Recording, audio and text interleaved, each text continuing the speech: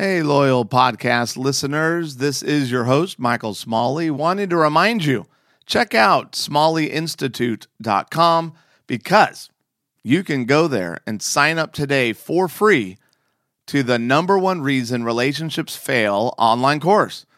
When you sign up, you will start learning immediately exactly why relationships get in trouble, whether it's marriage, parenting, friendships, business. Doesn't matter because all relationships get stuck in a universal pattern, and when you don't know it, you fail.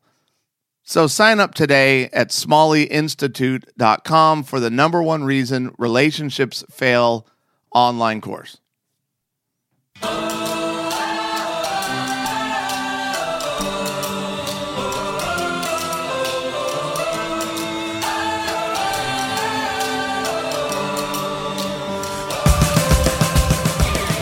Welcome to another episode of Smalley Marriage Radio. I am your host, Michael Smalley. Again, alone in the studio. And I am on day 2. So I am officially 2 for 2 on my 28-day challenge here to post an episode every single day for 28 days. And we are now obviously on statement number 2. And this is part of this thing that I just feel called to do. And it's 28 statements from Jesus that can transform your relationship. My goal, my hope, my dream for you is you listen to these, but more importantly, you get into Christ's words and you respond. You react to them. You allow them to transform your life. And when you do that, because in Christ is freedom. That's where we get the freedom, and we need to know what he said in order to have that freedom. So you're getting 28 radical statements from Christ that can transform any relationship. So statement number 2 from Jesus, this comes to us from Matthew 4:17. From then on, Jesus began to preach, repent of your sins and turn to God, for the kingdom of heaven is near. Whoa. I've titled this one, Repent. And this is a command from Christ, so it's not even just a statement, but this is something that Jesus is trying to tell you to do. And, context, Christ said that my words, they're freedom. So his commands are not going to burden you. They're not going to cause you to stress out trying to follow them, and it's not going to lead to legalism or some sort of terrible religious attitude. They lead to freedom. And repenting is going to be major for your relationship because a true disciple, so if you claim to be a follower of Jesus Christ, a true disciple is not first a learner or reader of his words. No. First, you are a doer. In verse 19, so Matthew 4:19, Jesus says, come follow me. So he's recruiting the first 4 disciples. And he says, follow me. It's the first command of Jesus' public ministry was repent. So he's like, repent of your sins. And then he goes on to say, and now follow me. So Jesus' first command in his public ministry was repent. Why? Why is that the first one? Because Jesus wants an inward change. Because the reality is nothing else that he's going to say, nothing else you're going to read in Scripture, none of it is going to stick if you don't first address you. What are the things that are dragging you down? What are the things that are causing you to feel hopeless? What is it? Addiction? Is it a broken relationship? Is it regret? Is it guilt? Jesus wants an inward change. He wants to change you from the inside out, starting with your heart, the core of who you are, so you can honor his 2 greatest commandments, which are love God and love others. But you want to be careful because this command to repent, and really any of Christ's commands or any of these statements, especially if they convict you, your actions need to be immediate. In verse 20, he says, immediately they left their nets and followed him. So Christ says, repent. Then he goes, follow me. And what is the response of this inner circle? Really, 3 of them become some of Christ's closest friends. They leave everything there. They drop whatever it is they're doing, and they responded to Christ's words. They responded to his command. A friend's wife was recently giving a sermon in Southern California, and wow, it was awesome. I mean, she has so much energy, and for me, sitting, because we just visited on this Sunday, to hear her was a major conviction in my own life, because when she found Christ, she was miserable. She was an alcoholic. She was a drug addict. Nothing in her life was going right. Disaster after disaster.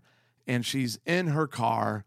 She's driving. She is feeling completely hopeless. And it was like God called her out of all of that and said, come, follow me. And she has this prompting to just pull over and goes into this church on some random day of the week.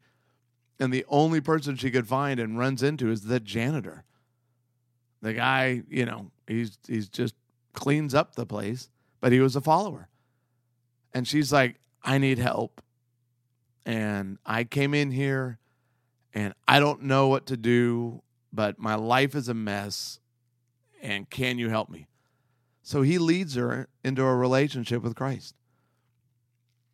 And she prays, she repents. She's going, I believe you. I want to follow you. And she's like, now what? And she could feel these burdens lifting, and she could feel the weight of her choices and the things that were destroying her, lifting. And she's kind of getting that, remember that high that you got either at Christian camp or maybe when you first made that commitment and you're just, wow, you're on fire. And she's like, what do I do now? And he just says, go tell everybody what you've decided. Go tell everybody you know that you now follow Christ and that your life is forever changed. And her point was this very thing, is your actions need to be immediate. So one of the things I appreciated about her was she's like, I didn't know any better. I didn't know to resist, or I didn't know to be quiet, or I didn't know to, whatever.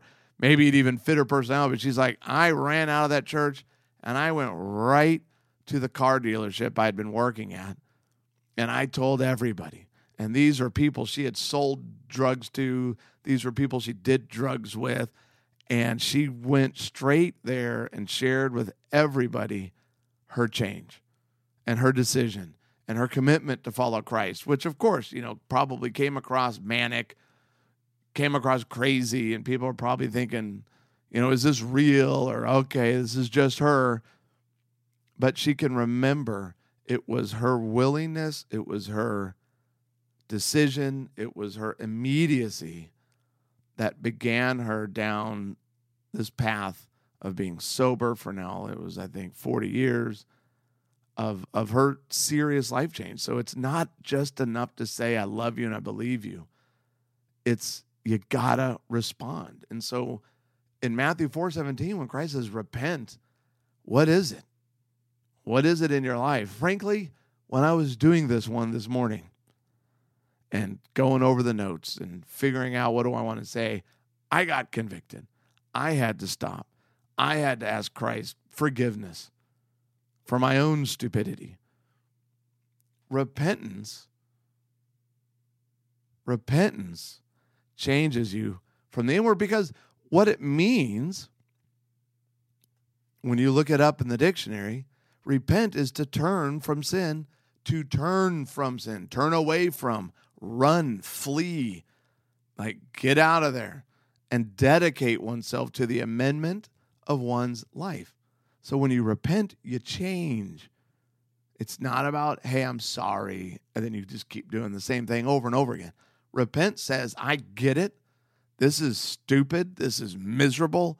Lord, this dishonors you. This dishonors others. I got to knock this off. I recognize it, and I want to do things differently. And the fruit of that decision, is that you flee, that you run away from it. One of the really poetic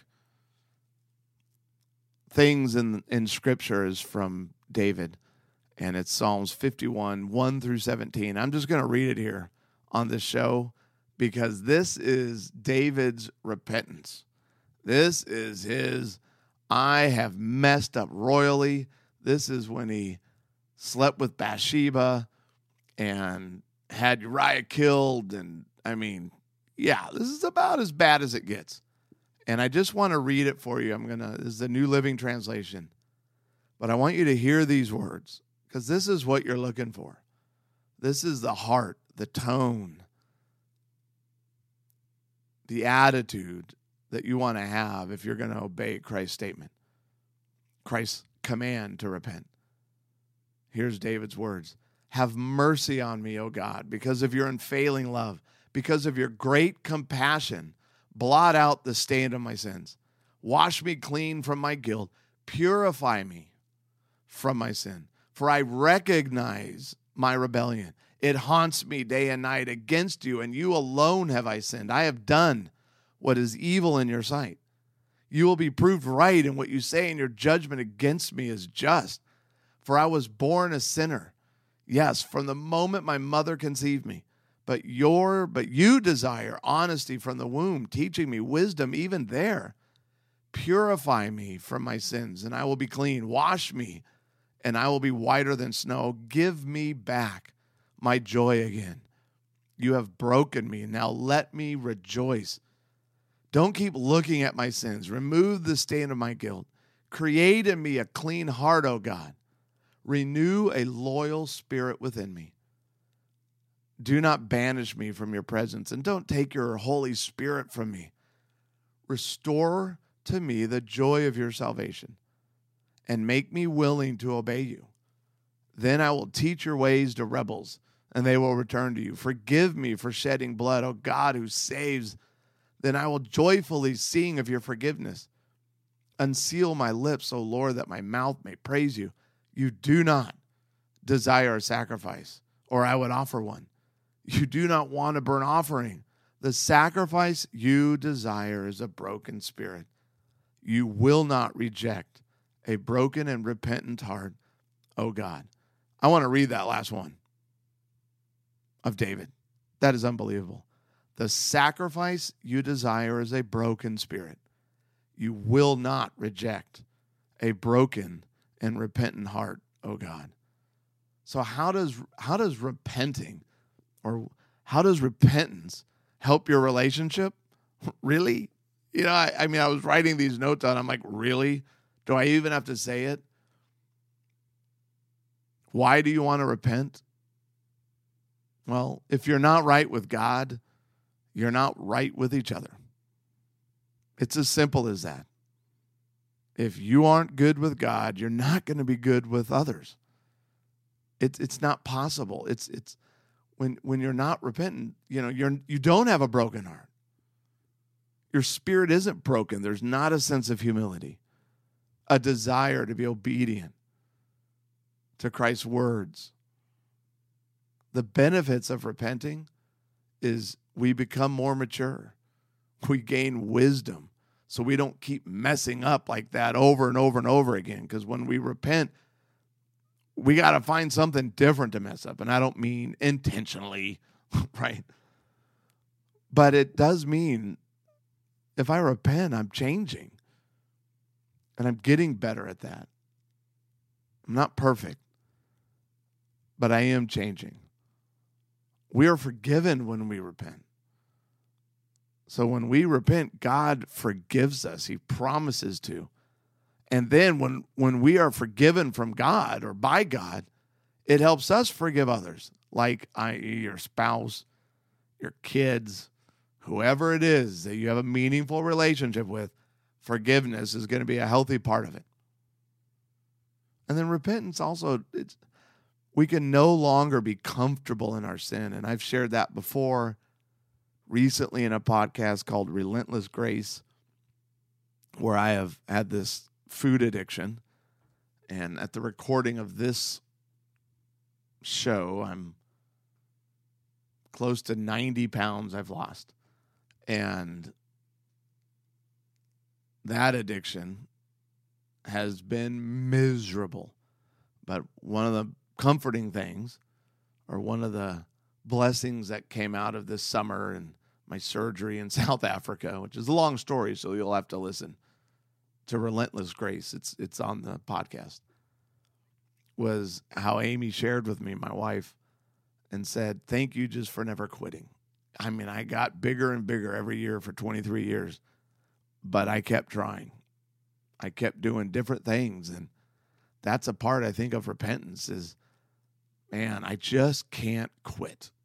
I don't ever want to land in that place where I'm just comfortable in my sin. And then lastly, I think when you repent, our respect and commitment to God increases.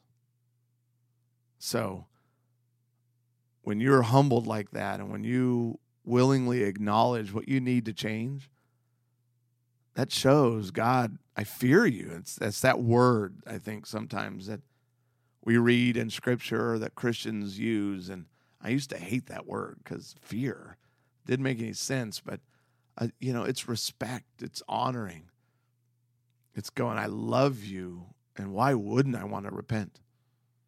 And then how that impacts, it's a trickle effect. And it will cover everything about you. I'm going to close this statement number 2 with a lovely quote from C.S. Lewis. Now, repentance is no fun at all. It's something much harder than merely eating humble pie. It means unlearning all the self-conceit and self-will that we have been training ourselves into for thousands of years. It means undergoing a kind of death. In fact, it needs a good man to repent. And here's the catch. Only a bad person needs to repent. Only a good person can repent perfectly. The worse you are, the more you need it, and the less you can do it. The only person who could do it perfectly would be a perfect person. And yet he wouldn't need it. That's C.S. Lewis. I hope you're encouraged. I hope you know that if there's something in your life where you are struggling with and you kind of feel like you keep repenting for over and over and over again, it might start with surrendering. But I guarantee you, it certainly is never going to happen if you quit. So even if you fail, even when you're imperfect, you got to keep trying.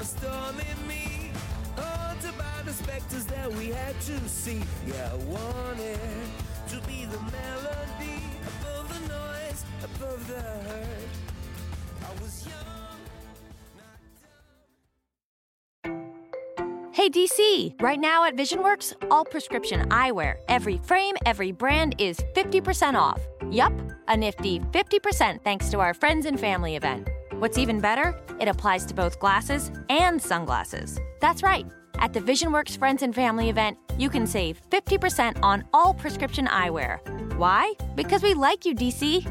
A lot. VisionWorks, we're here to help you. Some restrictions apply. See store for details. Find out what's inside that church. From producer J.J. Abrams, critics are calling Overlord a thrilling combination of action and horror. And now it's 93% fresh on Rotten Tomatoes. Overlord, rated R, in theaters and IMAX November 9th, directed by Julius Avery.